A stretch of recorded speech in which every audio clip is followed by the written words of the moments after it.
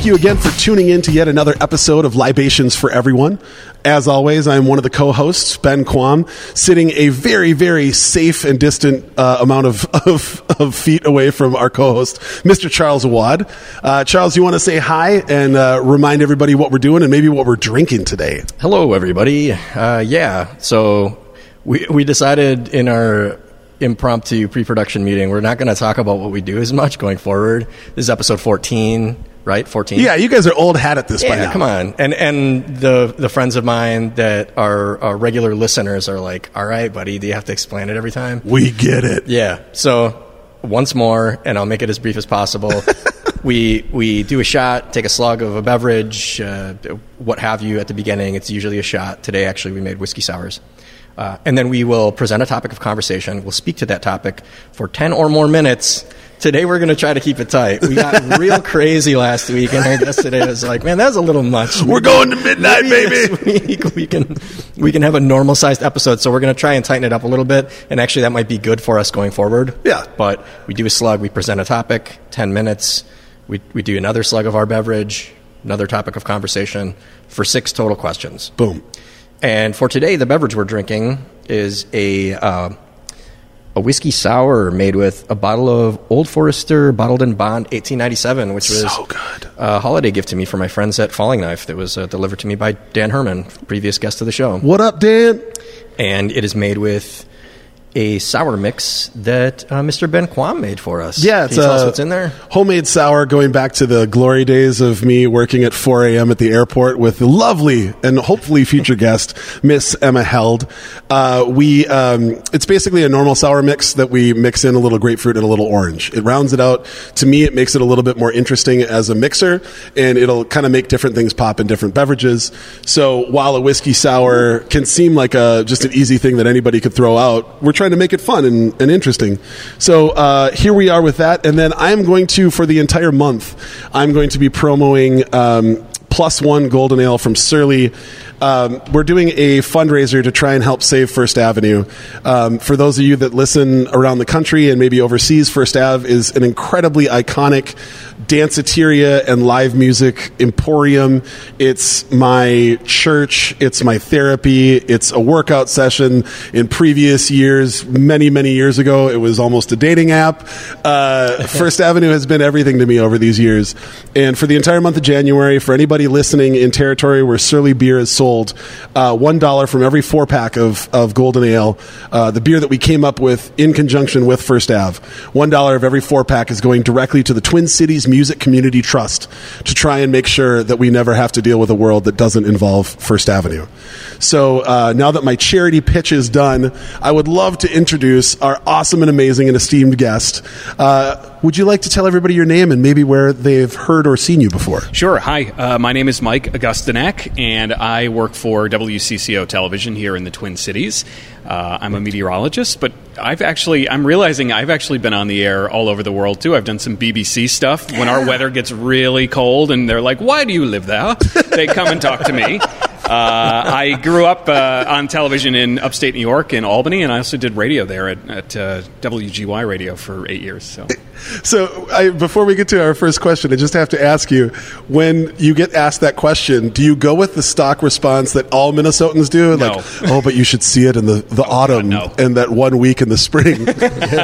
No, I don't feel beholden to these stories that Minnesotans tell themselves to get through the winter, because I didn't grow up here. I mean, I've lived here for 12 years now, and I certainly get it, and there are great things about it, but winter is not one of them. I'm sorry. It's just not.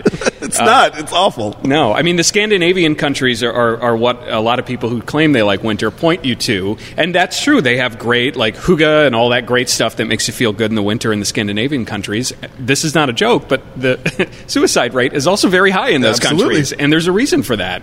So, anyway, no, I don't. I always speak my mind. I love it. I love everything about that. That is perfect. I also, like we were talking about earlier, with just looking at 2020 in general before we started recording, I feel like it's my duty to try and just make the best out of the bad stuff. So I buy snow pants and snowshoes and I try to get outside, but I don't enjoy it. Let's be real. Yeah. Well, what do you say we take our first shots of this here whiskey cocktail, and Mr. Charles Awad, take her away. Well, let's take a shot, and then I'll ask the question. We did weird orders last week, so cheers, guys. That's very good. Yeah, I love this Oh, hour. it's so good. Yeah. I waited to try it until the program began so I could have my natural reaction on the program. Ooh, ew. If that picked up while you were speaking. Okay, we're doing a similar thing to last week where we didn't order our questions. We're just going to kind of shoot from the hip here. Bring it And on. we do have, we have lists of questions. We just didn't talk about order. So I'm going to start out with, I think, a pretty easy question. For most people, it would be, what's your favorite piece of clothing or an accessory? It could be something you're attached to, perhaps detrimentally so. Like, you should throw that fucking hat away, but you refuse to.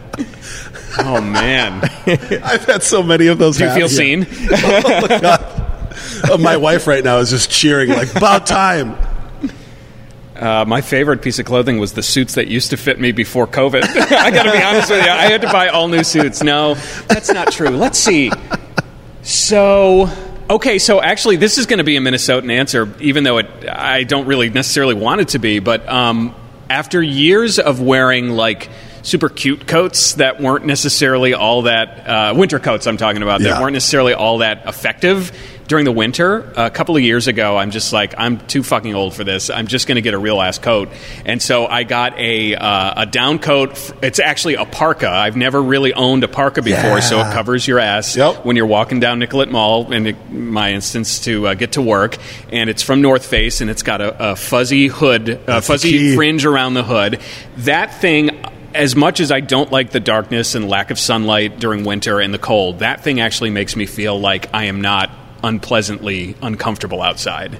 So, like, if I was living in, back home in New York, I would not say that, but that thing is made such a big difference in my life. Oh my God, this is so sad. That's us getting our claws in you. Like, now we gotcha. Yeah. I bought a parka, so now I'm staying forever. Okay. Yeah. Some states, it's when you change your license or you get the plates from that state. In Minnesota, it's when you finally give in and spend almost an unforgivable amount of money on a parka. Like, I wear T-shirts and jeans and stuff if I'm not on the air. I like wearing a suit, but that's not ever what I would go for in hoodies. So this is probably the most significant piece of clothing in my Minnesotan history, I would say. I love it. That's awesome. Go North Face. I think I'm the opposite. I am going to go with, I have a French blue suit that I had been staring at that color for almost 2 full seasons, and I don't do a job anymore that I have to wear a suit. So I had a lot of suits, but they were all pretty plain and neutral, basically so that I could put whatever shirt or tie underneath. I have an extensive collection of bow ties and whatnot. So that was kind of my thing. And then I just love this color. It's like that a little bit. It's kind of like your microphone windscreen. windscreen. For all of you listening out there, it's the same color. Just look up French blue. You'll know what it is. Matchy. And when my wife and I were on our honeymoon in Morocco, we went to the Yves Saint Laurent hacienda that they have down there, and it's like there's an entire section of the house that's just painted that color. Wow. And after I got back, I was like, I have to figure that out, and I finally bucked up and bought myself a suit, and it's one of the few times that I really feel like legitimately handsome when I put it on. Like, it's amazing how much a piece of clothing can change your own self view. Yeah. And oh my God, when I put that on, I wore it to a wedding in Bogota, Colombia. And when I put it on and I walked out, I saw a couple of the other people that were there, and they all just like, oh, wow. And I was like, oh, there it is. Yep. I just needed that for me. And then you get a little more pep in your step. And totally. You're a little bit more fly on the dance floor. At least you feel maybe a little bit more free. Yeah, same shitty moves, but you look really good doing it, right? But somehow more people are cheering you on for it. I filled in on CBS News, like actually in New York for a couple of days. This was when I first started. And I knew that was happening for a few months leading up to it. And I'm like, I need all of the help I can get to not crap myself when I do this, because it was super exciting, and I ended up having a lot of fun doing it. Everybody there was incredibly nice, but I went out and bought 2 new suits so that for the exact reason you said, when you walked into the room, you knew at least you were looking fly and you didn't have to worry about that. It's weird. I everything that I believe in my heart about the human soul and everything shouldn't be so tethered to that. Right, yeah. But yet I see it in myself. The minute you have a piece of clothing on that sometimes because you spend a little bit more money on it, it also makes it more meaningful. Like, I know that I had to save for that, and I know that I had to like go through a bunch of different suit makers to do that, or you tried out a bunch of different coats, but you got to the one that was like, that's me. Yeah. And most of the time, most of the stuff I buy, it's like, oh, that's nice, throw it in the bag. It keeps me from being naked. Exactly. What about you, Charles? So I'm going to go the direction of clothes I probably should have known. Is it vinyl pants? Come on, see, No, it's the vinyl pants again. those are long gone. Those are long gone. I tried to burn them, it They didn't melted. work. Okay. It came back. So there's two items of clothing. The only ball cap that I wore for probably anyone who knows me that's listening to this is instantly yelling, the fucking orange Longhorns hat. So I had a Texas Longhorns hat that was the only ball cap that I felt fit my head exactly right, and I just loved how that thing looked, and I wore that thing tirelessly for years, for many, many years. Do you have any ties to Texas or Austin? Or I just love the football and basketball programs, and they're far enough from the U of M that I don't have to feel bad about any sort of competition with the Gophers. They're not in the Big Ten. But that hat, I just adored that hat, and I just beat that thing up bad. That thing's it's either hidden or gone. Marnie didn't see me wear it an awful lot, but she may have thrown it away just because of how beat up it is. I now have a hat that I like just as much. It's the FKBC graffiti hat that I designed for Falling Knife. Really nice black hat. But for years, I just could not find another ball cap I liked anywhere near as much as that. So it's the only one I wore. The other item of clothing that is even more valuable to me, because it's actually monetarily valuable, is my original release Austin 316 Stone Cold Steve Austin shirt. Yeah! So wow. I was probably 15 when I got that shirt. I'm 39 now. I still wear that thing. And it actually, it looks like really weathered, and including the black shirt itself is now like charcoal gray. Yeah. But the ink on it is still like the back is finally, like the skull with the smoking eyes is finally starting to weather to the degree that you almost can't tell what it is. So every time I look at it, I'm like, what do I got? Two more good wears? Yeah, do you wash that thing anymore, or do we I just let it, put it in the freezer? I might not be able to anymore. Yeah. I think the last time I wore it was when I took JP, my brother JP, to a wrestling pay-per-view in Chicago for one of his Christmas gifts last year. It's called the show called Revolution. That was it was AEW Revolution. Downtown Chicago. Took my brother to that, and I was like, I want to wear my Stone Cold shirt. I'm going to be that guy. I'll probably get a couple compliments, which I did because it's the original Stone Cold shirt, which still fits me, which is pretty cool. But that thing I'll never throw away. I should probably frame it while it's still visible what it is. But it's essentially framed and hanging in my closet because it's just there staring at me, like saying, come on, man, wear me, even though I'm falling apart. Do it. So can we get back to the hat thing? Yeah. Because I have a tiny pin head, and no hats fit me. You guys have big heads. I have a giant head. I was going to say I felt that because it's so hard for me to find a hat that fits me. I have an 8. Oh my gosh. So, not only do I have to find hats that just fit the circumference, but then don't make it look like I've just put a pattern on a satellite. Some fedoras, like if I do a flat brim, I look like I'm about to odd job an entire crowd of people and just take them all. I look like Kung Lao on Mortal Kombat. But fitted hats do okay with me, and then I have like a couple fedoras and cabbie hats. But it's basically like I just hunt all year long, and about once a year I find a jewel that fits. Okay, see, this makes me feel better because I literally thought I was the only guy that didn't look good in a baseball cap, and I know they all fit differently, and you need to find the right one. But I always thought, no, I have too small of a head. I'm a tweener in sizes for everything. I'm between two sizes. Sure. I feel like for tees, the large is a little too big because I like a snugger fit. Oftentimes, the medium is like too short on my body because I'm 6'2". So like on my torso, a medium shirt often will right up my back, whereas a large will be down to my knees, which doesn't make sense. I don't, not that far, but I don't like when it hangs all the way over your entire crotch or like half your ass. It's just annoying. Mike, were you thinking about like ball hats? Yeah. Or, okay. Fitted or even? I would honestly, it doesn't matter to me. I prefer fitted, but if they were snapback and it actually fit me well. New Era makes a hat that I only know about because I actually can't wear it. But it's literally called a lowride hat. And I found out after buying one, it's actually meant for people with smaller heads. Shut up. Because it's a little bit more shallow, so then it doesn't look pinched and weird like you're like a comic book supervillain when you put it on. So if you go to New Era or go to like any of the hat stores, if malls still exist, and it's the low ride hat, and they have them fitted and they have them adjustable. Done. But like I said, I put it on and I looked like I put a bill on a yarmulke.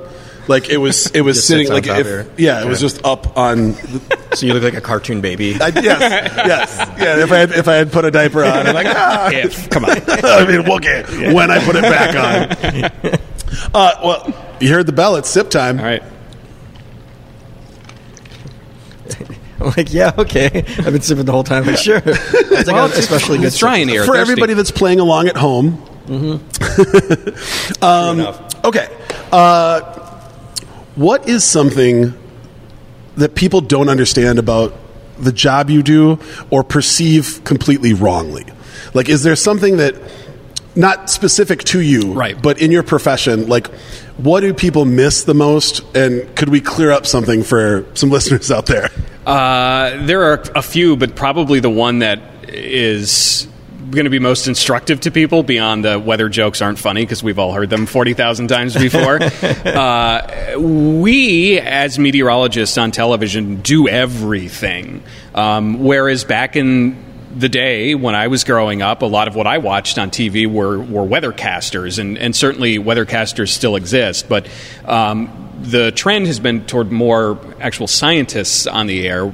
And also at the same time, like a lot of other industries, staffs have been shrinking within television stations. So where in the past you might have had what was called a weather producer that would actually make graphics and help kind of pull information from other parts of the country to introduce into your weathercast to make them a little more interesting, we don't generally have those anymore. Sure. So it's one person coming in, making the forecast, updating all the social media, updating all the graphics that go out over the air, updating the website, and also presenting it on the air. And then in addition to that, if there's severe weather or extra coverage that's required, it's, again, all that same person and their responsibility to communicate what actually needs to be done above and beyond the normal to the newsroom. So we have a big team. That's insane. We have a big team, and the newsroom, we work very closely together, news management as well. But at the end of the day, they agree with us that we know best what is important on any particular day in the weather, so they leave it up to us and rely on our expertise. But that does create quite a challenge when the weather is really hitting the fan and you're one person or maybe two people and you need to do it all. I have to admit this to you because I've never been able to tell somebody this in person, but I took a meteorology class in college because I thought it would be an easy A. Oh, really? And I was floored by the amount of math and the amount of science and physics that you have to understand, and that basically the minute that you started the equation, all the integers have already changed because we're just doing the best that we can. Yeah. And I was floored. Like, I could still to this day, I nerd out sometimes because I can name all the clouds. Oh, nice. I got that. But all the math, the minute I got out of that class, it was gone. Yeah. I was like, there's no way I'm going to remember any of this. Oh, man, I should have brought cans of cumulonimbus. Oh, that would have been awesome. You've given me that before. That's really good beer, yeah.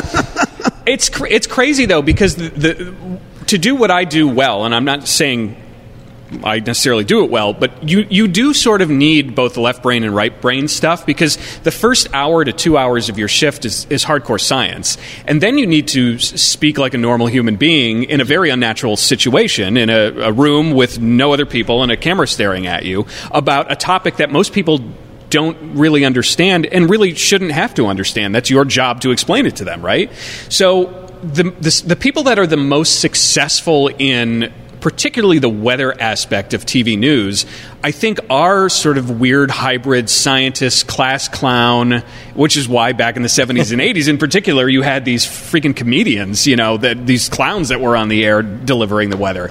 But that's the thing. A lot of people think like you go on at 4:30 in the morning, so you show up at 4 a.m. and somebody does your makeup and you go on the air. No, that's not true. I'm in at 1:45. I'm sorry, I'm in at 2:45 or 3 for a 4:30 show. And yes, we all do our own makeup. That's wild. Yeah.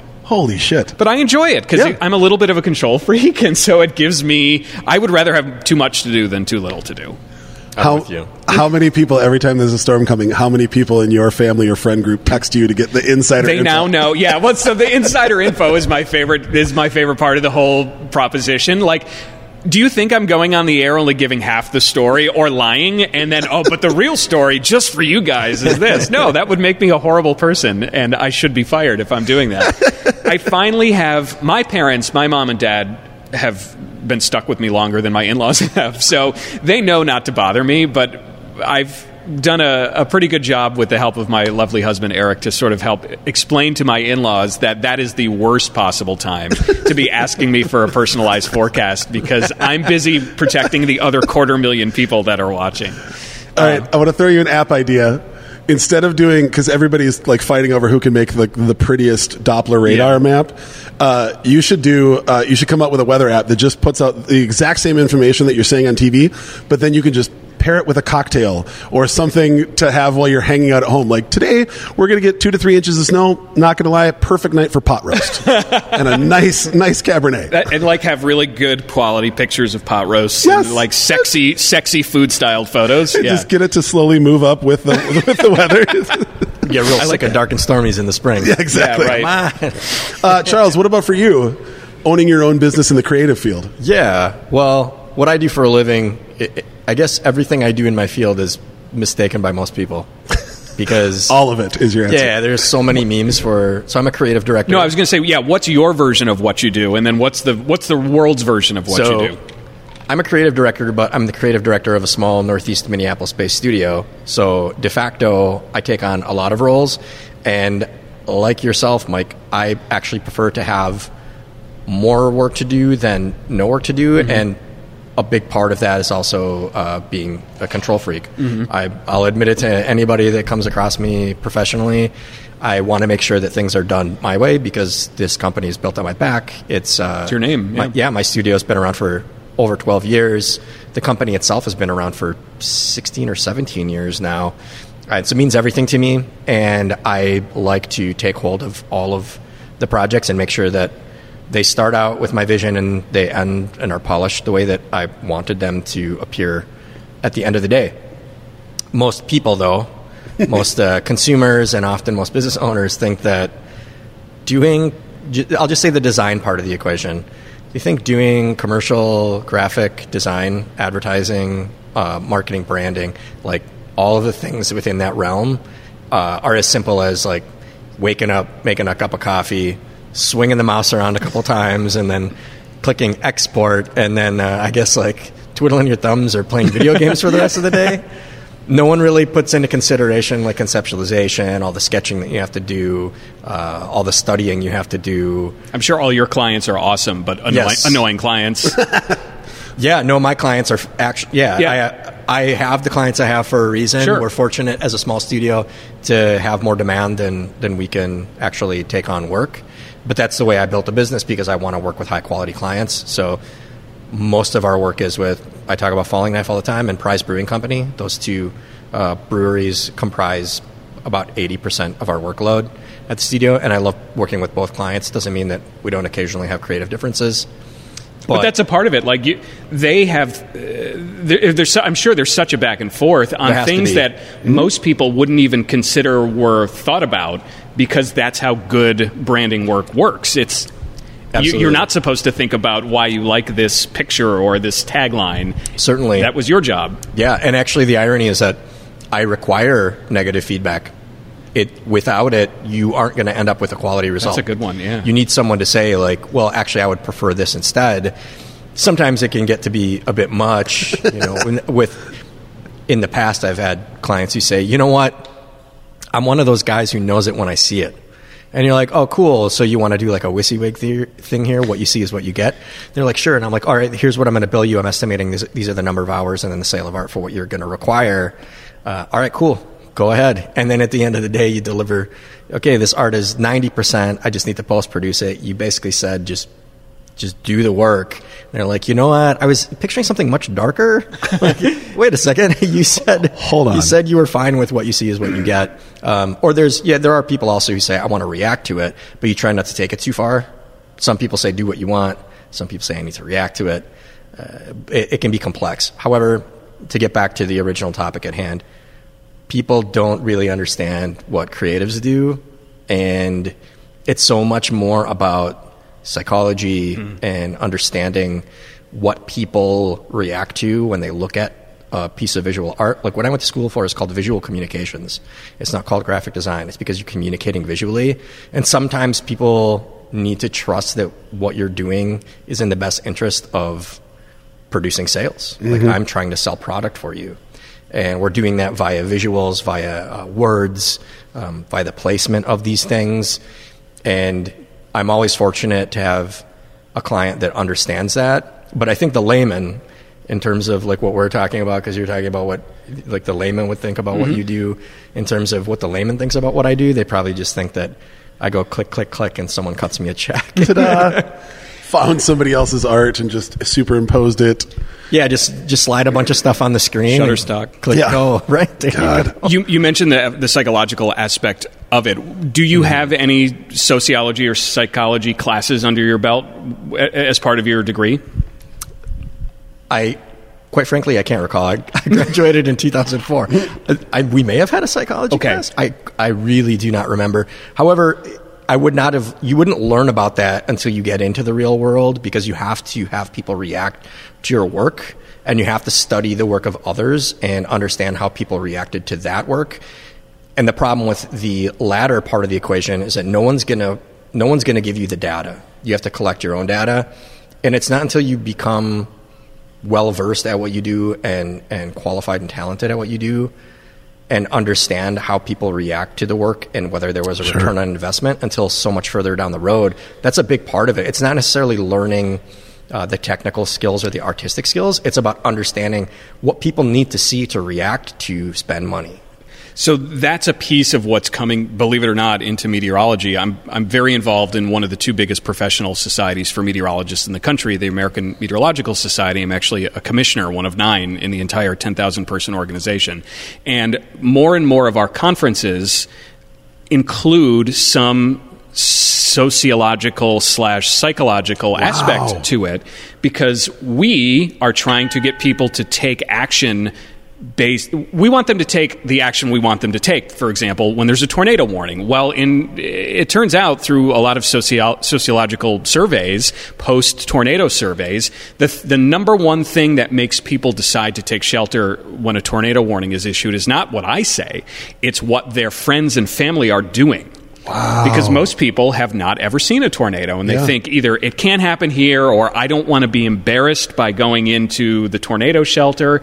And as a scientist, you don't want to hear that, but you need to know that. And as a client, for example, Charles, that's coming to you, you may not think that matters, or it may not be what you quote-unquote envisioned, but you have the experience to tell them, I know this will work because of X, Y, and Z. Right. That's fascinating.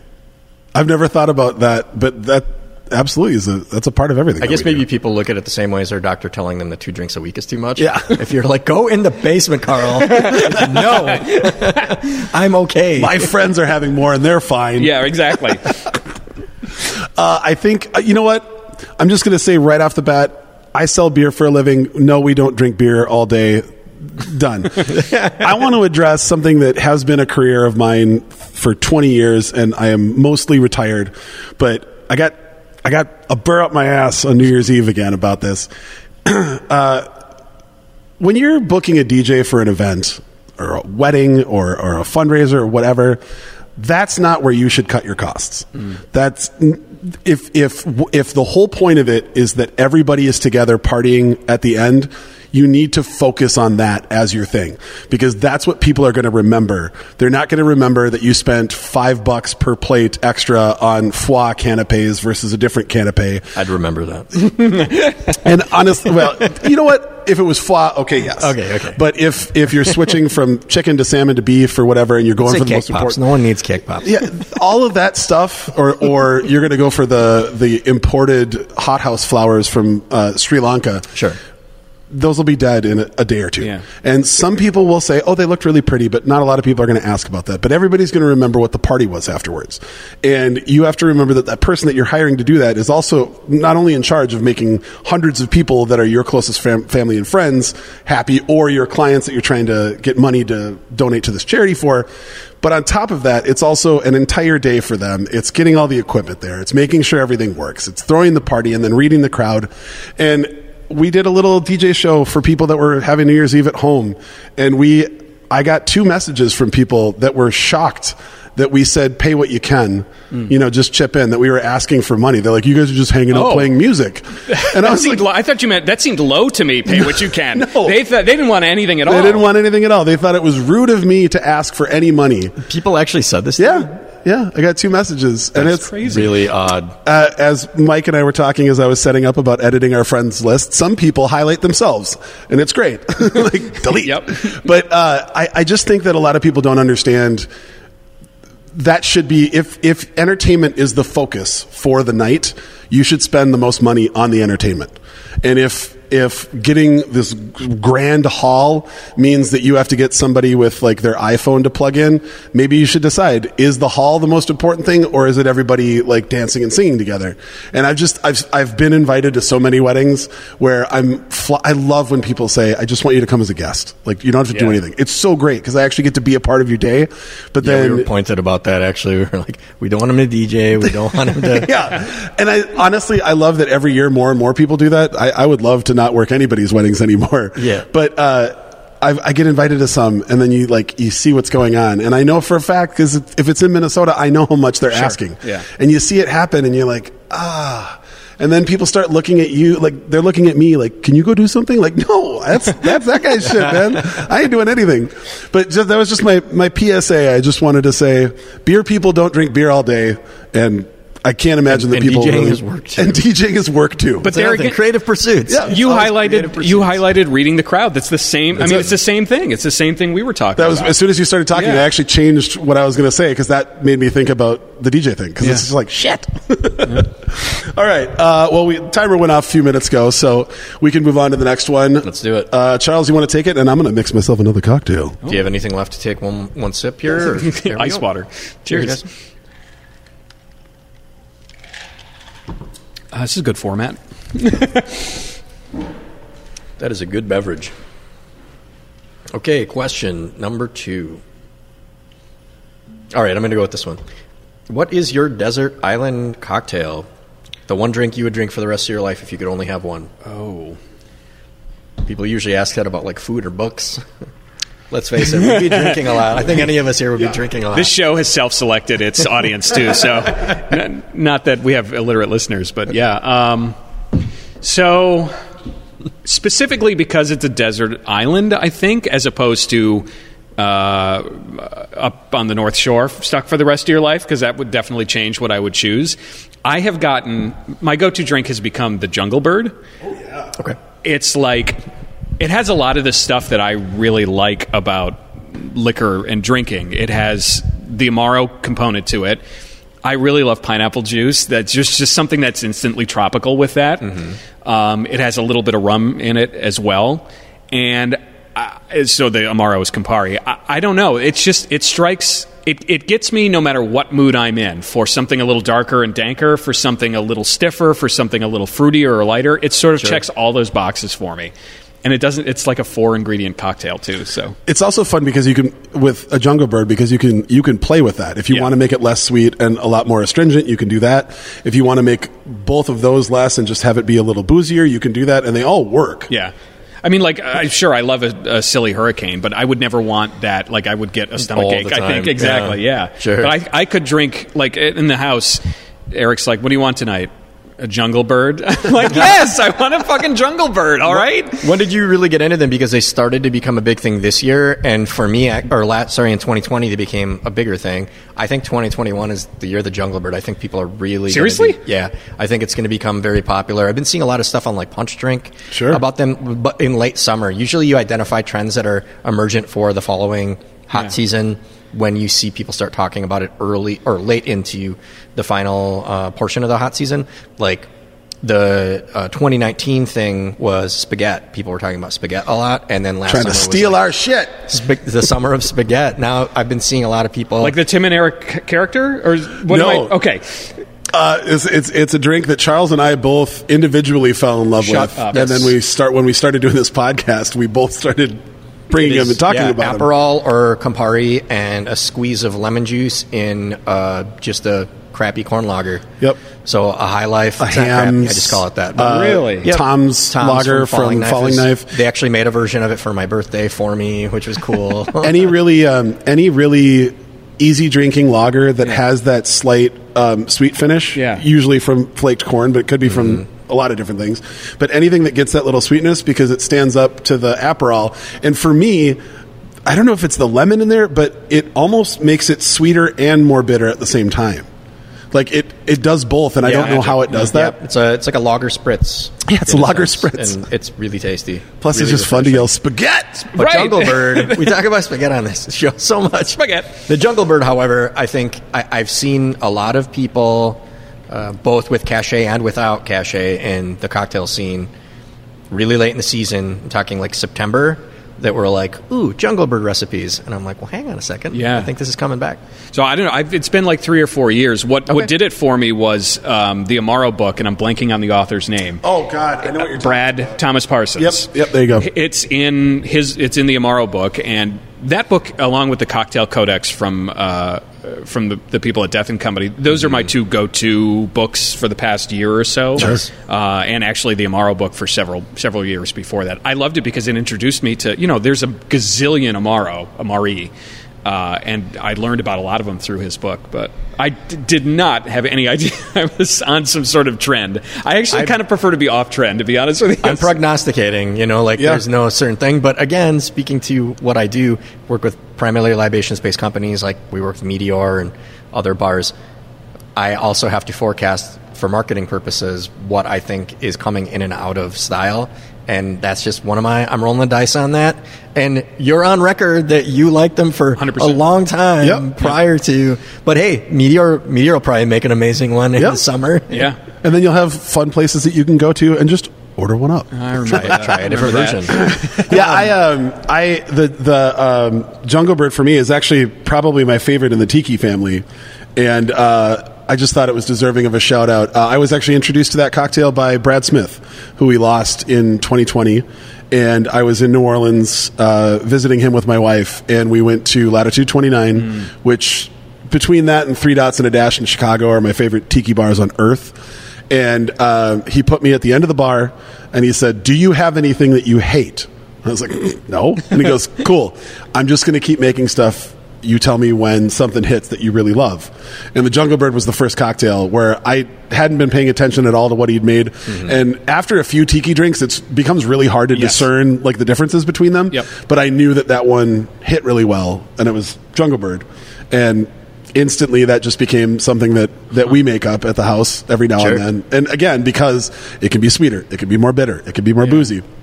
But to add to that, I've been out of bars as an employee since 2017, and I think 2017 was the 4th year in a row that we had said this will be the year that rum gets huge. So maybe this is finally coming. No, I don't think it's about rum getting huge, because every year you hear that. It's going to happen. And hey, I'm fine with it not happening, because it is happening with mezcal, and it's making me real pissed off because it's getting more expensive. Is the spaghetti yours? No, it is not. It is not. Do you want me to go? I can go too. Mine honestly. It's not the Jungle Bird. Yeah, you should go. As long as it's ice cold, it's. I think I'd have to say an IPA of some type. I want to say something but different. A cocktail. Oh, it's got to be a cocktail. Yeah. Okay. I would like IPA this to be a cocktail. Because if you're going to make me pick between all alcoholic Okay. beverages, I'm building a boat. All right. If it's got to be a cocktail, then it would probably be a riff on a last word using more akavit instead of gin. Okay. That's when I don't know what else to make at home. If I'm not going to do whiskey as a sipper, that's what I usually go with. And I just think that hits all of my flavors. It's a little bit citrusy. If you make it stiffer with the spirits, it just more accentuates the flavors in the akavit. And it hits exactly the tart and sweet levels that I love. And that's one for me, that lingering caraway and rye taste, like that will always be shit I go for because it's in my blood. Yeah. But that will be, that to me would probably be my cocktail. Have you ever had a mezcal last word? I have at Popol Vuh. I was going to say Centro. Yeah. Actually, I think you were there with me one time when we were ordering that. Yeah, you're right. Okay, because I vaguely remember that, but they knocked it out of the park there. They always, if you order anything off menu that is just a classic cocktail, old-fashioned Negroni with mezcal in it, they will kill it because they have a good selection. Yeah. And their last word, oh man, that's my favorite last word. Centro was the last place I had a mezcal old-fashioned. Yeah. Yeah. I go through their stuff on their menu. Their Waka Flocka is their like signature mezcal cocktail.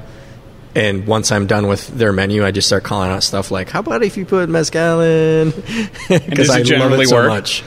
Yeah, they nail it every time. They're expert at it. Their library is also ridiculous. Yeah. Like the toys that they have to play with is... For Minnesota. Yeah, for Minnesota. Yes. Sorry. Qualifier. Not for like San Diego, but No. for here it's awesome. Their agave selection is really, really cool. Yeah, it's just like that honestly, as much as I would hate seeing bottle prices boost up, I would love to have more tequila and mezcal options in bars around here where you don't have to go, what do I not hate? Right. And like it would be nice to pick something because, oh my God, I love that you have that instead of I'd love if they could expand their bar because of Popol Vuh becoming the bakery now. Yeah. Yeah, Vivier. Vivier, there you go. If they could have expanded the bar so that they could have an even broader agave selection, that would be really cool. Just because I'm such a snob for that stuff that, like, if they could have a dozen Pachugas, I'd be so excited. So I'm sure you'd expect my answer to have something to do with mezcal or bourbon, which are probably my two favorite spirits if I had to pick.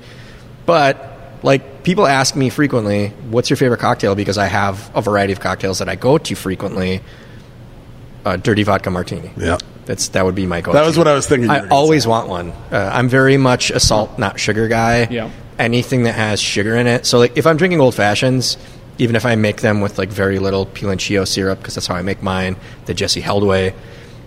After like 3, I'm like, that's enough sugar, and then I'm drinking the bourbon. Even straight. that is it. Wow. Yeah, I'm just drinking. Then I just want the bourbon straight or on the rocks. But, salty, dirty martini. Oh, plus you need, on a desert island, you need some sodium in your That's body. fair. That's true. I wasn't thinking about the chemical components involved. I'm not going to get rickets with the lime in my drink. Yeah, exactly. Either, so, Keeping scurvy away. Should I use tonic? I really want you to put a comment in that, and I just want you to look at an old fashioned and be like, "That's enough sugar," instead of "That's enough sugar." I pictured you just kind of like, comma. Yep, that's a good name for a dry. That's a good name for a dry old fashioned. There it is. There you go. That's the new dry old fashioned for our cocktail book. We have to remember that. Yeah. Props to Mike. Page 1 done. All right. Well, speaking of cocktails, thank God we're not on a desert island. No. All right. Oh yeah. That's so good. What out? Trying to like lighten our mood a little bit and talk about some good stuff. Obviously, this year, everybody's tired of hearing it. It's uncharted waters. It's unforeseen or unseen times. Blah blah blah blah. What in this world inspires you? What gives you gas when you're having a bad day? What puts gas in your engine? What makes you happy? What gives you faith in the world? And it could be something that's always been true. It could be something that you realized in the last year. Honestly, I sort of have 2 answers for that. One of them is sort of reflecting what has the reckoning, one of many reckonings that has gone on over history when it comes to racial issues in this country and in this state and in the city. The breadth of people coming together to say, hey, this is enough, like something needs to change, and we're going to work together to make that happen. I'm only 42. I was not alive in the 60s. I perhaps, even though I enjoy history, I probably don't have the basis with which to say this, but I'll say it anyway. I feel like there's something there, and that this does definitely feel like more people pulling in a common direction than it ever has in my lifetime, and that actually makes me feel as heart-wrenching as this year has been. That's always something that's sort of been in the back of my mind, like, well, maybe it seems like this time something will really change. So that's kind of the heavy answer. The the light answer to me is I got married this year. I married a coworker, which is weird. I married a best friend, which is also weird. Like we were friends for 7.5 years before we started dating. I didn't know that. Coworkers. Eric is a typical Minnesotan. He carried a flame. He kept the little flame in his hidden from the entire world. It was like a match flame for 7.5 years, for various reasons, but mostly because I was in a relationship for most of that time, and he's not a homewrecker. And then when time came that I had been single for a while, he sort of spoke up, and that led us 3.5 years later to getting married this September. I want to say to people who are listening and have spent quarantine and COVID times alone, I feel you. Yeah. Like I'm an only child. My mom's an only child. We have a very small family. I didn't know anybody in this city when I moved here. I literally knew no one. And so I know what it's like to be alone. As much of an introvert as I am, I still crave that connection with people. It's just like 4 people instead of 40 people. Ben. Just kidding. But I saw the eye. So I can't imagine doing this alone. No. And the thing that I am thankful for every day that I wake up is that Eric is in my life and that we are together and we are thriving to the extent that we can interpersonally during this time. I never take that for granted. Oh, that's beautiful. I love check in on your friends. Yeah. Even if you're listening to this post-COVID times, just check in with your friends. Yep. And keep doing that going forward. Yeah. Yeah, especially those of us that you know that are alone, whether it's because they're widowed or single or newly divorced or what have you, just lifelong bachelor. Mm-hmm. Yeah, check in with your people. What about you, Charles? What gives you fuel? That was an exceptional answer, and it embodied so much of my own values. You know, I'm a lifelong humanitarian. It's like my number one principle in life. I've done a lot of work with Amnesty International, Oxfam America. So a lot of what's happening obviously touches me very deeply, and Kwame, you know a lot about that as well. But I think if you speak in terms of like the basest need to survive and thrive, I always refer back to my brother Tony, my brother who's disabled, who I love dearly. He's my best friend. And with everything that's happening right now, I look at the way that I behave in public, and I never shop. I never go to stores. I order everything online.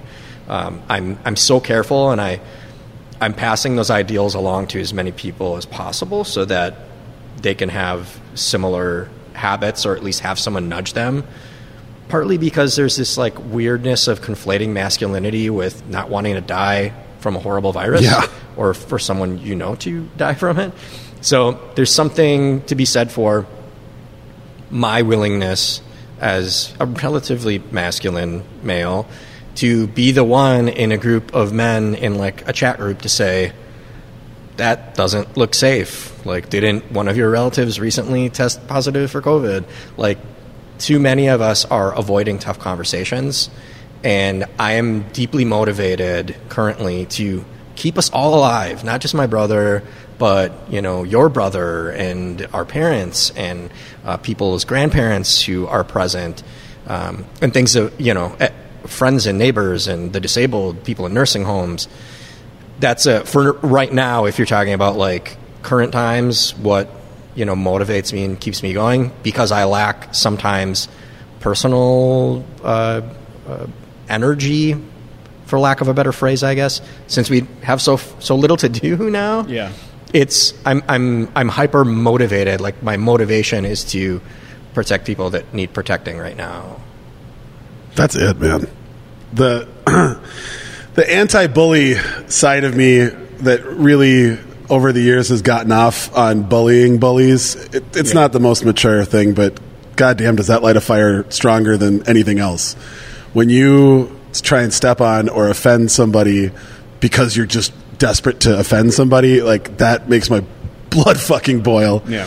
I had a really interesting discussion with my mom about this because my mom was an activist through high school and college, and still, I mean, she spent her entire adult career smashing through glass ceilings. She worked almost exclusively since the 80s in politics, so you can imagine what a wild fucking world she's watched. And I said it's really hard for me to read these stories about the gains that we made in the 60s, and then from my point of view, it basically looks like we spent most of the 70s, all of the 80s, and a good portion of the 90s eroding all of that. Yeah. And now here we are again having those same discussions. Should women be able to control their bodies? Are gay people allowed to marry? Is an African American person the same as a white person? There are portions of this country that are still fighting the same fights that they were fighting in the 50s and 60s. And what she said is something that I have tried to tell myself every day is the difference, Ben, is that we can find each other and we can hear each other right away. She's like, I grew up in a small town in northern Minnesota, and I thought my sister and I were the only people on earth that were fighting for women's rights. She's like, I didn't even know a gay person, so I didn't understand that, or I didn't know anybody that had told me that they were gay. Right. She's like, I probably knew a gay person, but to see what the women's movement has turned into now, and to see what the LGBTQ movement and has turned into, and what has happened with the civil disobedience just in 2020, much less the gains that we've made. She's like, you can see the road, and any little girl growing up or any little boy growing up, we can't keep them from society currently trying to marginalize them, but they know that there's a hugely powerful and vocal movement that's backing them too. And that's going to she said that's going to help a lot of people find their voices a lot earlier than I did. She's like, even through college, I still didn't stand up for myself until I had finally been pushed so hard. And she's like, being a single mom with you, that was what made me fight back, because if I lost, we wouldn't have food on the table. She goes, if I had known that there were these organizations, if I had known that there were hundreds of thousands of people that were fighting for the same thing I was, maybe I would have found my voice sooner. So she's like, that's where the hope comes for me. So I mean, over the course of history, in so many ways, it's proven representation matters. Yep. Like you, Charles, speaking up, even within your friend group, representing somebody who's thinking about the greater good is representation. And it's enough to jog somebody's thought process because they have a personal relationship with you and know you and feel like they're connected to you, to perhaps question what they've always believed.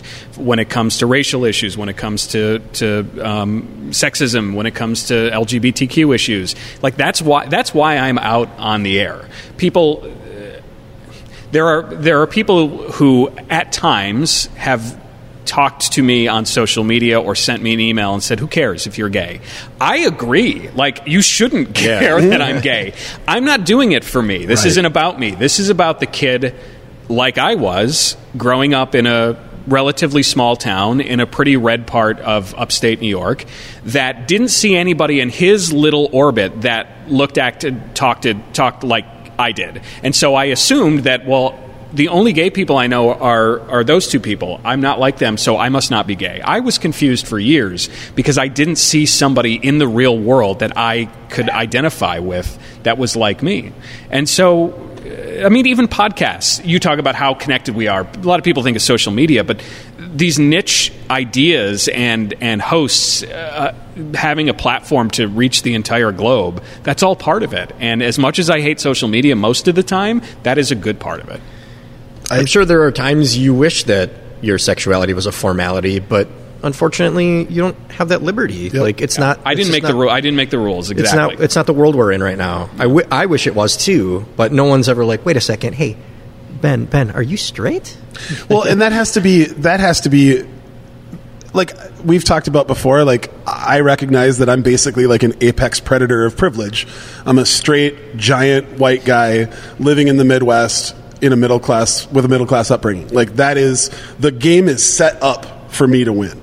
And I don't know if it's like my years as an offensive lineman where I don't make the play, I just make room for the play to happen. That's still how I see social media. Like whenever somebody especially from my family, like friends me, I'm like, just so you know, like I try and stay away from some of this when we're having like the 3 hours that we all get to sit around the holiday table. You don't need to hear my thoughts on international politics. Yeah. But if you're going to follow me on social media, you're going to hear all of it. And if you want pictures of puppies and pictures of food, some of that's on there for me, There's some of that. but most of it's I've seen a pug. yeah. most of it's me getting pretty aggressive and speaking up, because we have to all do that. Until there's not somebody shouting the opposite, I have to keep shouting, and that it's as much as I have to say it. Like sometimes it's those people shouting the negative shit that fuels me to keep going. You know, like. There's got to be something else we can do. There's got to be someone else we can talk to. There has to be something else that we can share. There always has to be more. Until it's not a fight to erase people in our society, we all have to fight against the eraser. Yeah, I saw something today about someone saying, the United States has been a democracy for hundreds of years. And I was like, wait a second. Black people could only vote as of 55 years ago. Mm-hmm. That was only 16 years before my birth. Mm-hmm. That black people were allowed to vote. Mm-hmm. Think about that for a second. And then think about the current state of the world. It's not all, it's not like these rules have been here forever and they've been protected forever. These rules have been forever changing, and we need to protect and advance them. Having to watch when, just the fact that I have to say this sentence, when gay marriage was ruled to be legal, to know a 62 and a 65-year-old who were sobbing because for the first time in their life they were allowed to be married. Like, what society did we think we were living in before that? How can anybody even fucking say the word freedom if we're going to say no to human beings that want to love each other and be with each other? Like that's the block that I don't understand when people wave the flag and yell freedom and they're like, but not for you, not for you, not for you, not for you. And I'm almost like, I'd rather, if you could just say that, at least we know that that's what you're looking for. But you try to pretend that you're a patriot and you really care about America, but you're using code words because you're a fucking coward. I definitely, you talk about the older couples that got married. Like I'm, as I said, I'm 42. I honestly I assumed I was never going to be able to be married. And I assumed that I would probably be able to have some sort of civilly recognized ceremony. So I know that I also have it really easy compared to the generations that came before me and did a lot of the hard work that we're now benefiting from as a society. God damn. Well, I was hoping that was supposed to be the light question. Yeah, that was the light question. So how about a drink to that? Okay. To everyone, it's been a heavy year, guys. This is. I'm sitting in my house. My dog doesn't pay any attention, and Eric is often busy doing other stuff. So I need to talk to somebody about this stuff. So thank you. We could be here for that. Yeah, we've said this is a reprieve for us at times as well. Stuck at home a lot, and yeah. I was looking forward to this all day. I've just been excited. This isn't the Tree of Trust; it's the Tree House. Yeah, it's a tree house, man. Come hang out whenever. We're drinking in the Tree House at P&A Hall. We didn't even mention that. Our home base, P&A Hall. I'll hit it on the outro, girl. Yeah. My turn, huh? Yeah. Did we take a drink? Let's take a drink. We did, but we can take another one. Take another drink. Take another.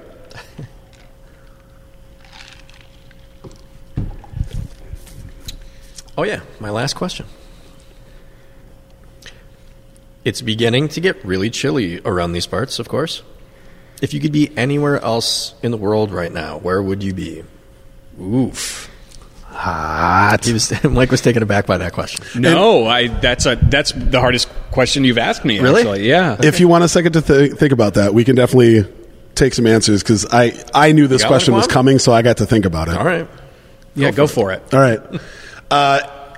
Now, in asking this, money not an issue or my current financial status? No, just whatever. Dream location. You could land on Mars with the new rover if you want. No, Cape Town, South Africa. Okay. It has been. Where your friend is from? Yep, where my friend is from. Train? That she showed the pictures. I watched a documentary over Christmas that was just a travel series through South Africa, and it almost made it worse for me. Like, I was lusting to go there because it's distance-wise about as far from here as you can be, and it just looks like the most luscious, beautiful, gorgeous, history-filled area.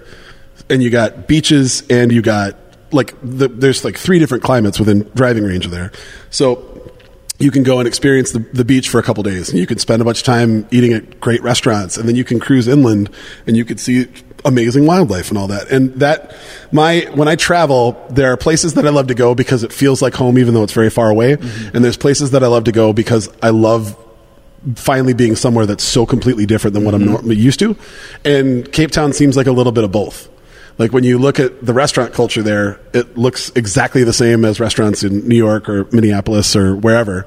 But then you put the backdrops behind it and it's like, oh, no, that's wildly different. Yes, yeah. And then introducing just the history of thousands of years in that area. Like that to me, that's the dream. If I could go anywhere, that's where I would be. Wow, good answer. Holy cow. All right, a clarifying question, Charles. Like this winter season, or can I make the weather be whatever I want to? Or should I just give you my two? I like that clarifier, it's though. Time and place, so it would have to be currently. All right, so then in that case, that the answer is Maui, Wailea and Maui. It's a place that I've only been to a couple of times, but I've been fortunate enough to be there for 8 days each time. And as you said, Ben, that's a place that feels wildly different and exotic in a very interesting way, but also feels so much like home, even after only having been there twice, that I know I could probably never live there. I think that I would get island fever and feel a little trapped. But too many jungle birds. We're too many jungle birds, yeah. But I immediately feel all the stress of my life melt away when I'm there in a way that almost doesn't happen anywhere else. If it was summer, I would say my friend Steve's family home on Martha's Vineyard. Oh, come on. Yeah, that's where we were supposed to get married this year. It was always supposed to be a small ceremony with just like 12 or 15 people. And Steve is my chief meteorologist from my Albany station and also a very good friend. He, every year, would invite us friends out to the house on Martha's Vineyard. And I always thought that I grew up going to Cape Cod, and I always thought as a little kid that Martha's Vineyard was snooty. It's not. It is just like down-home people, amazing views, hugely relaxing. And when COVID hit, we made the choice. We still could have gotten married there, but we made the choice to not and go back for some sort of vow renewal or something, so that our parents could both be there together for their first time and be able to do it in sort of normal circumstances. So that's my summer answer. I love, real quick, that you picked what would probably be 3 and 4 on my list. Really? So when I was in 6th grade, my mom promised me that if I got straight A's, we'd go to Hawaii, and I never got straight A's. I got like all A's and 1 B. And then it continued on into college, and I still never pulled off straight A's. And then it just became this thing where eventually I was going to get to go to Hawaii, and it just never materialized. Like my mom and I have talked about going on a trip because we'd never just done a trip together. It just never happened. And so I kept thinking that there was going to be a time where Hawaii just finally called me and said, now is where we're going to go. And it never happened. And then Martha's Vineyard, one of my good friends in college, everybody else went off to go get their jobs right out of college. Like, we're going to go be adults. And one of my buddies was like, I'm going to go be a bartender on Martha's Vineyard. And he was out there for 3 years. And I never said it, but I was in discussions with friends of mine from that group that were like, yeah, he's just fucking around. He's never going to do anything. Well, he wanted to get into Hollywood, and he ended up meeting some connections out there. And now he has a house in LA, a house here, and he's produced like 11 movies. He's worked on TV shows. Like, and it all started. The funniest part is the most jealous I am was that he got those 3 years from 22 to 25 living on Martha's Vineyard, bartending, and just getting invited to all of those houses. Yeah. Because he's incredibly charming and really funny. And those stories, even like, I mean, he rubs elbows with ridiculous celebrities. And I've actually met celebrities that know him through that. None of that ever makes me jealous. It's the time on Martha's Vineyard where you didn't have any attachments to anything. You didn't have any cares in the world. But you still got to take in all of that beauty. Yeah. I've been working since I was 15, and I went, like, I had 8 days off between my job in Albany and starting my job here. I have never had that opportunity to do what you just said. And I am also that is one of my very few regrets in life, that if I could tell my younger self, like, study abroad for a semester, I was too scared to do it. I don't know why, but I just never had that chance. And so yeah, I feel you. That's crazy. I guess again, like I said about the stupid small head thing, I feel like talking with you guys. I've realized that a lot of my things in my life, I'm not weird for thinking. No, definitely not. Right? Or at least you found two other weirdos. two other weirdos to commiserate with. Charles, I have an idea of how you're going to answer this, but I actually don't. I was just gonna shoot from the hip on this one. I want to give the cheeky answer and say I never really wanted to go to Australia or New Zealand, but right now would be a fucking good time to be there. It's summer. They're all partying in throngs because there are no local cases of COVID there. Oh. The real answer, though, if it were all things equal, even if it wasn't, if there was a way I could teleport and even do so with like my mom and my brother Tony, even my brother and his wife and my wife, Lebanon. Yeah. So we went, I go basically on average every 18 months, have a condo there.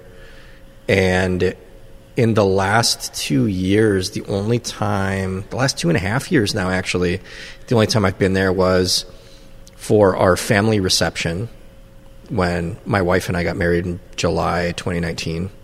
We had a flyby. We were there for 4.5 days. We did a reception, saw the family, went to Spain. It was part of our grand plan to have this cool wedding and be able to spend it with some family and not make any of them feel like they had to come here.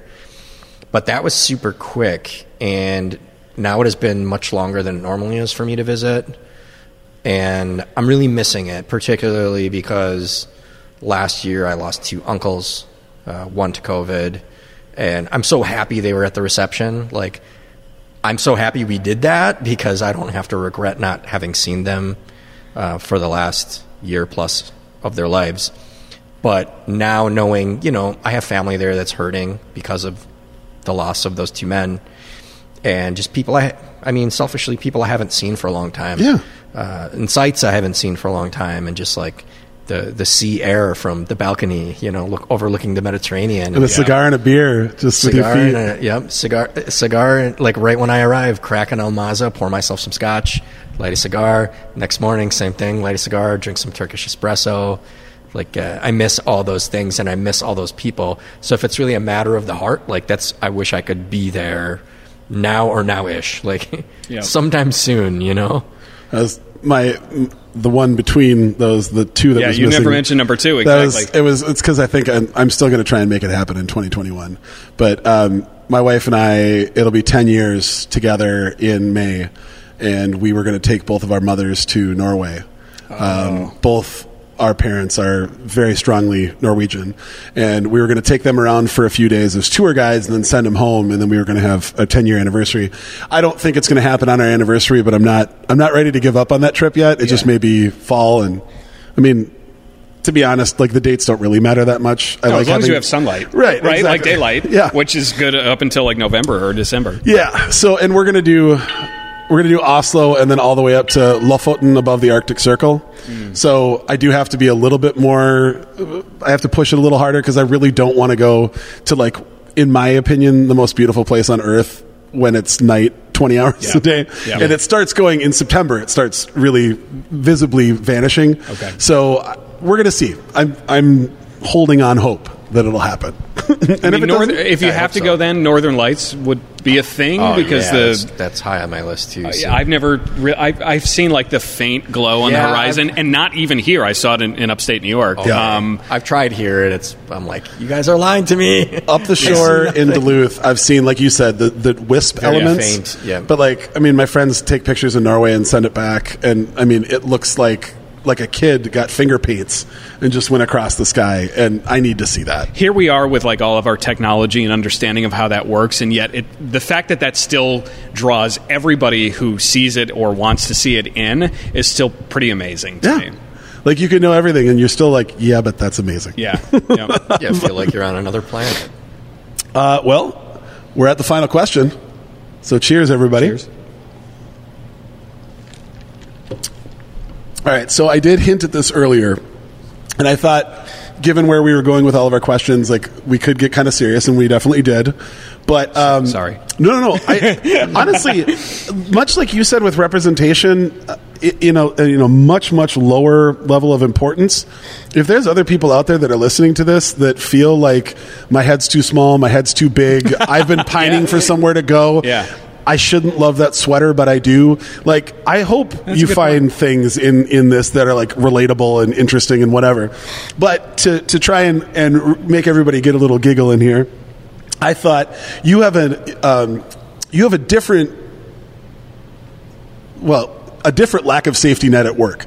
Like, if I screw up in a meeting in front of everybody and I say, "Oh, fuck," everybody goes, "Ha ha, you remember when Quam said fuck?" If you do that on the air, that's an FCC fine and a bunch of calls come in. Yeah. So it doesn't have to be profanity related by any means, but what is the worst, best, funniest, any one of those blooper, mix-up? My wife and I call them Adora fails at home, where something just can't possibly work, but it's so adorable watching you try to get there. That you've ever had happen to you, or that you've watched somebody else do. Okay, so I was involved in this one. This was within probably a year or two of me moving here, and my co-anchors, the team that I was with for the first 4 years that I was here, Mike Binkley, Angela Davis, Carrie McNally, who was our traffic reporter, and myself. And we constantly got like, do you guys really like each other as much as you do? No, we like each other more than it looks like we do on television. Like, I've spent Easter at Angela's house, and so we were really quite a family. But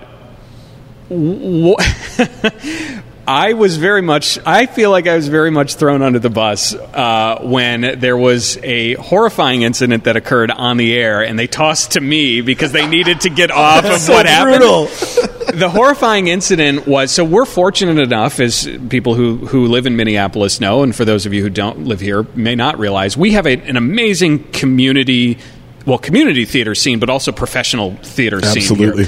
The Guthrie Theater is a world-renowned theater that's here in Minneapolis, and if you talk to any person you've seen on television or on Broadway, 3 out of 4 of them are going to say that they've either tried to or done some show at the Guthrie Theater. So we feel very, very fortunate. And because of that, we're sort of inserted into the middle of press junkets and tours for movies that are opening, or directors that have a new project, or actors that are in town doing something at the Guthrie Theater. Well, on a morning show back in like 2010, Henry Winkler came in, and who doesn't love the Fonz? Yeah. Just like literally the nicest guy in the world. And if you don't believe what you read, this should make you believe it. At that time, we had our main morning studio on the Nicollet Mall side of our building. And at that time, there was a riser that the anchor desk and the chairs were set up on. It was probably 9 inches, 10 inches, a foot maybe. And it was just so that the cameras could have a better angle looking behind us out to Nicollet Mall. Well, Henry Winkler came and sat in the middle seat. Mike and Angela flanked him, and he just started like talking, and he was very demonstrative, and his chair kept backing up and backing up and backing up. And on the air live, that motherfucker rolled off the back of the riser, head hit the glass window, didn't break, and they're like, we'll go to Mike with the weather. And over to you, Mike. And at that time, I was so I stand in front of a green screen, and if you can picture, no, I was horrified. It was like a childhood hero that literally almost cracked his head open in front of me. Oh my God! So this entire space was like as wide as these 2 tables, so maybe 12 feet, 15 feet, something like that. And I was standing facing the anchor desk. They were right in front of me. So like they tossed to me. I don't know what the hell to say. And so I just went into weather, but then also I'm seeing like all the scurrying, and there's somebody coming over and helping Mr. Winkler up, and like this is all going on in my field of view. So you're trying to just be straight and do your job. Yes. You have a constant chaos in your periph. Yes. And is he really hurt? Is he bleeding? Like, I don't know. Did he just kill the Fonz? He didn't come back on the air, but we said like he was okay, and he was totally cool about it. Trust us, folks. It's Fonz not dead. It's possible he did it on purpose, but his head hit that window. I don't think that's the case, but he was so damn cool about the whole experience. He's the Fonz, baby. Oh, way. That's so fucking awesome. I will never forget that. He's had such a cool career renaissance, too. I know. Oh, my God, I know. He's such are you guys watching Barry? Obsessed. I love Barry's incredible. Yeah, Bill Hader is one of my favorite humans on earth, and probably the celebrity I dreamed to meet the most. And I wasn't expecting to even really care about Henry Winkler. Yep. And his character is the heart of that show. Absolutely. Like, I love everything about it. Yeah, he's so talented. Oh, He is man. a national treasure. I mean, he has national treasure status. Big time. Charles, would you file anything under the bloopers or Adora fail Dude, category? I came into this thinking that lightning bolt would strike because I can only think of lame shit. I got go right. ahead. Let me see if I can get the creative juices flowing. Otherwise, I'm going to tell a really lame story. All right, I don't think I've ever told this story to you, and I definitely don't think I've told it on this podcast. But We've burned through a lot of embarrassing stories. well, no, I got him for miles, man. Stacked Don't up worry like about that. airplanes landing at LAX. You Yeah, got tons. like never forget that. Like when all else fails, I'll go Chris Farley on the bit. So there's lots of those. But this one, thankfully, doesn't involve me. I kind of got to be you in this story. So we opened a club in Columbus, Ohio, and God, I don't think I've told this story. Is this the one with the air conditioning? No. Okay, good. So it's not that.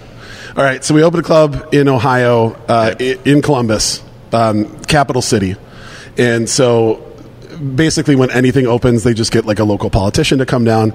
We had a line of over 1,000 people for an hour before. You did tell this story.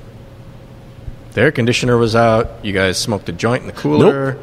Same bar. How many clubs does a politician come to? No. This Okay, is this is a big this trip. is Okay, this is same- wow, this this is 1 week different from that. Okay. So we kept throwing This is waiting like too? It was like first Friday, or it was first Thursday, then it was first Friday, then it was first Saturday, and we had different politicians coming down and doing like, ribbon cuttings. I mean, dude, people just eat it up because again, there's not a ton to do in Columbus because it's not a central city, Right. You know, it would be like if St. Paul was by itself somewhere. Like there's restaurants and bars, Sure. but without the nightlife in Minneapolis, there's just not as much going on. So, Hang On Sloopy is the Ohio State like fucking song. Really? Which I I've didn't never know that. Yeah, Okay. I've never a school that big like at University of Wisconsin, it's jump around and the whole arena, 100,000 people like jump up and down That's to pretty it. cool. It's wild to see that. It's even wilder to be in the stadium because it feels like it's going to cave into the ground. Yeah. Theirs is Hang On Sloopy. I'm sure there's some charming, antiquated story that works for it. I don't know what it is. All we were told over and over and over is it's the song that'll get everybody riled up. These are all OSU students, fans, former students that never left town. If you ever get into trouble and you can't figure out what to do, that'll get them and you're good to go. So in the DJ community, we'll call those like home runs where I know this will work. If I can't figure out where to go, we'll do that. So I talked to the band. The band's like, we know it. We're good. And so at Ohio State games, it's hang on, Sloopy, Sloopy, hang on. And then they, O-H-I-O. Got it. And they do the YMCA letters with their hands, and that's the thing. So the band tried to do the second Tom Petty song in that set, and the crowd just was not there for that. They wanted raging party songs. They honestly kind of just wanted to kick it back over to the DJ. And it was so early in the night, we were trying to like pull back a little bit because Sure. we got to go till 2 a.m. Yeah. And so I look over at Scott, the singer, and he's like, Sloopy? I'm like, yeah, just do something. Break the glass. So they go into it, and the crowd goes fucking apeshit. I mean, it was beautiful because it was a really skinny and a really long bar, so you could see all the way back, and it was just thousands of people, hands in the air, screaming. And they go into the chorus, and then immediately the whole crowd goes silent. And he looks over at me, he goes, what happened? I was like, dude, you just spelled Oiho. Because he tried to lead him in it, and he spelled O-I-H-O. But he did that on the first chorus. So you got to go through the rest of the song with a bunch of people knowing that you don't even know how to spell a four-letter state, and you're definitely not from here. Is he dyslexic? It's just Nope. backwards. He just got super excited. Caught up in it, yeah. A good old boy. Oh, my God. From just north of Atlanta, Georgia. The arms just started swinging. Yeah, and it was, I mean, drink cups, bottles, everything. We ended up having to just shut the whole soundboard off, push them off stage, and then I had to just take over DJing, and I was like, I don't know who the fuck those guys are. Just under the sold bus. them right the fuck out. Like, absolutely not. And then just dropped it, and we got through it.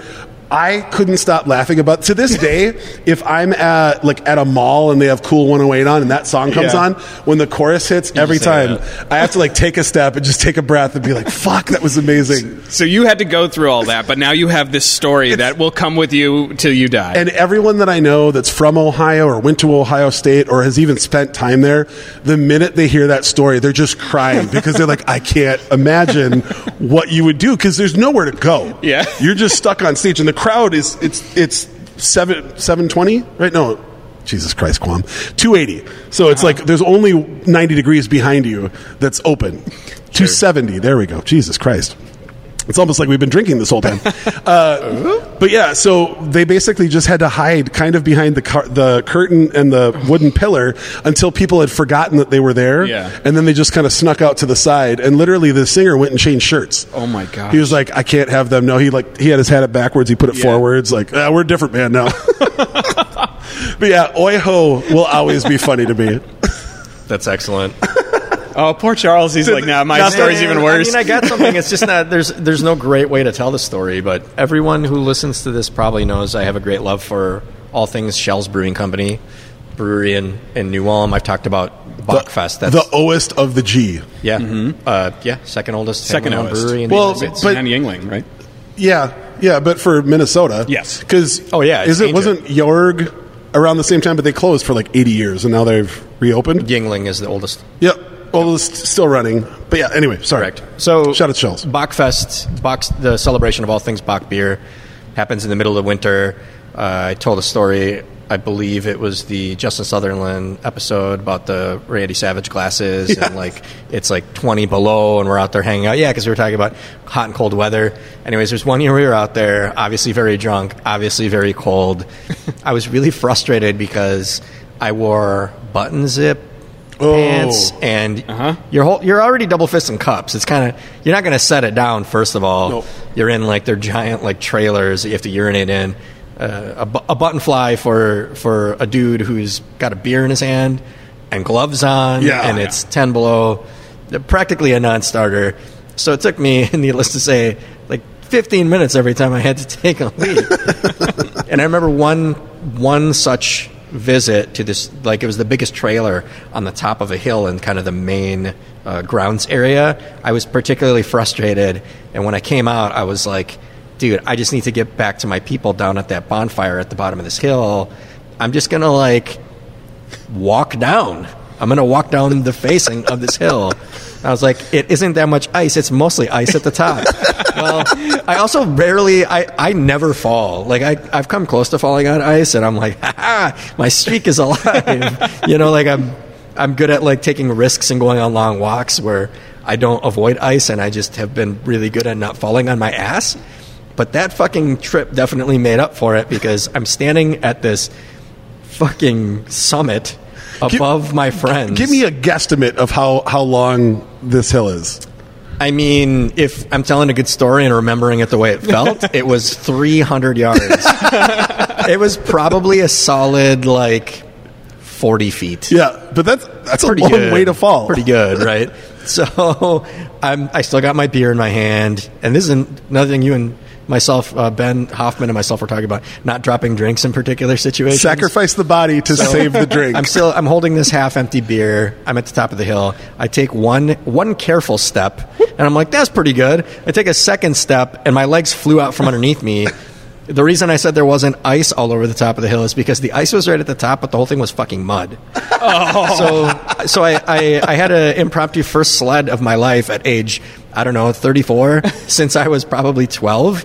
I just slid all the way down on my fucking ass, my jeaned ass, all the way down to the bottom of the hill. I pretty much ended up where my friends were, and the velocity was such that I basically jumped right up to my feet. Yes. I didn't spill my beer. Yes. And acted like nothing happened, like I had just got there, "Hey, guys." And they're like, "Whoa, fuck, where'd you come from?" However, what I didn't realize is my brother was at the top of the hill. And one of my friends, I can't remember who, but they were laughing at me because they saw my entire ass was covered in mud. There's still a photo on Facebook, and that's what made me remember this. because they took their phone out and they were like, "Your ass is covered in mud," and I bent over and just kind of like poked my ass out, and the photo is of my mud-covered ass Yes. while I'm drinking a beer at the bottom of this hill. More or less embarrassing than just pissing your pants and not even bothering with the button fly in the first place. That's when you add the mud. Yeah. You just Pack it in. just add some mud. I think it was less embarrassing because that's actually fun, and it looks Yeah. goofy. Like no one thinks you shit the outside of your pants. Right. I mean, if Also, you did, good talent. Slipping on ice is the great equalizer. Yep. Nobody, supermodel, Yeah, right. Stone Cold Steve Austin, Hey. Charles, Ben, me, nobody looks good slipping on ice. We were mentioned that on the show too. Oh, how, really? Like, Minnesotans, when they fall, like they get up and they look at the ground like it's something. it's- What the fuck did you just do? Your fault. There's like a list of things that we were trying to put together. This was back before Thanksgiving, of things that it's impossible to look cool doing, and it was we were to slipping on ice, sneezing when it's a surprise, a very sudden and very potent eye itch, and then a surprise fart. Because literally, if you're intending it, that's one thing. But we've all had one slip out randomly, and when it happens in a group, you can always tell because they are also surprised, like, and it's just for a brief second. But when you get that, ooh, that's my favorite look on anybody's face. A delightful surprise. But the next time you itch your eye, like when it just really itches out of nowhere, try and look at yourself or think about what your face looks like. It's horrific. I actually have in my long list of potential questions. One is like, what thing do you do that like you look ridiculous doing no matter what you try? When I was a teenager, our thing was if you had a beverage with a straw in it. I know we hate straws now, but at the time, like you're in a movie or something and you had a straw and you're sitting with your friends. I had myself and several of my friends, we had this thing where we tried to look angry while sipping from a straw. It's impossible to do. You look so stupid.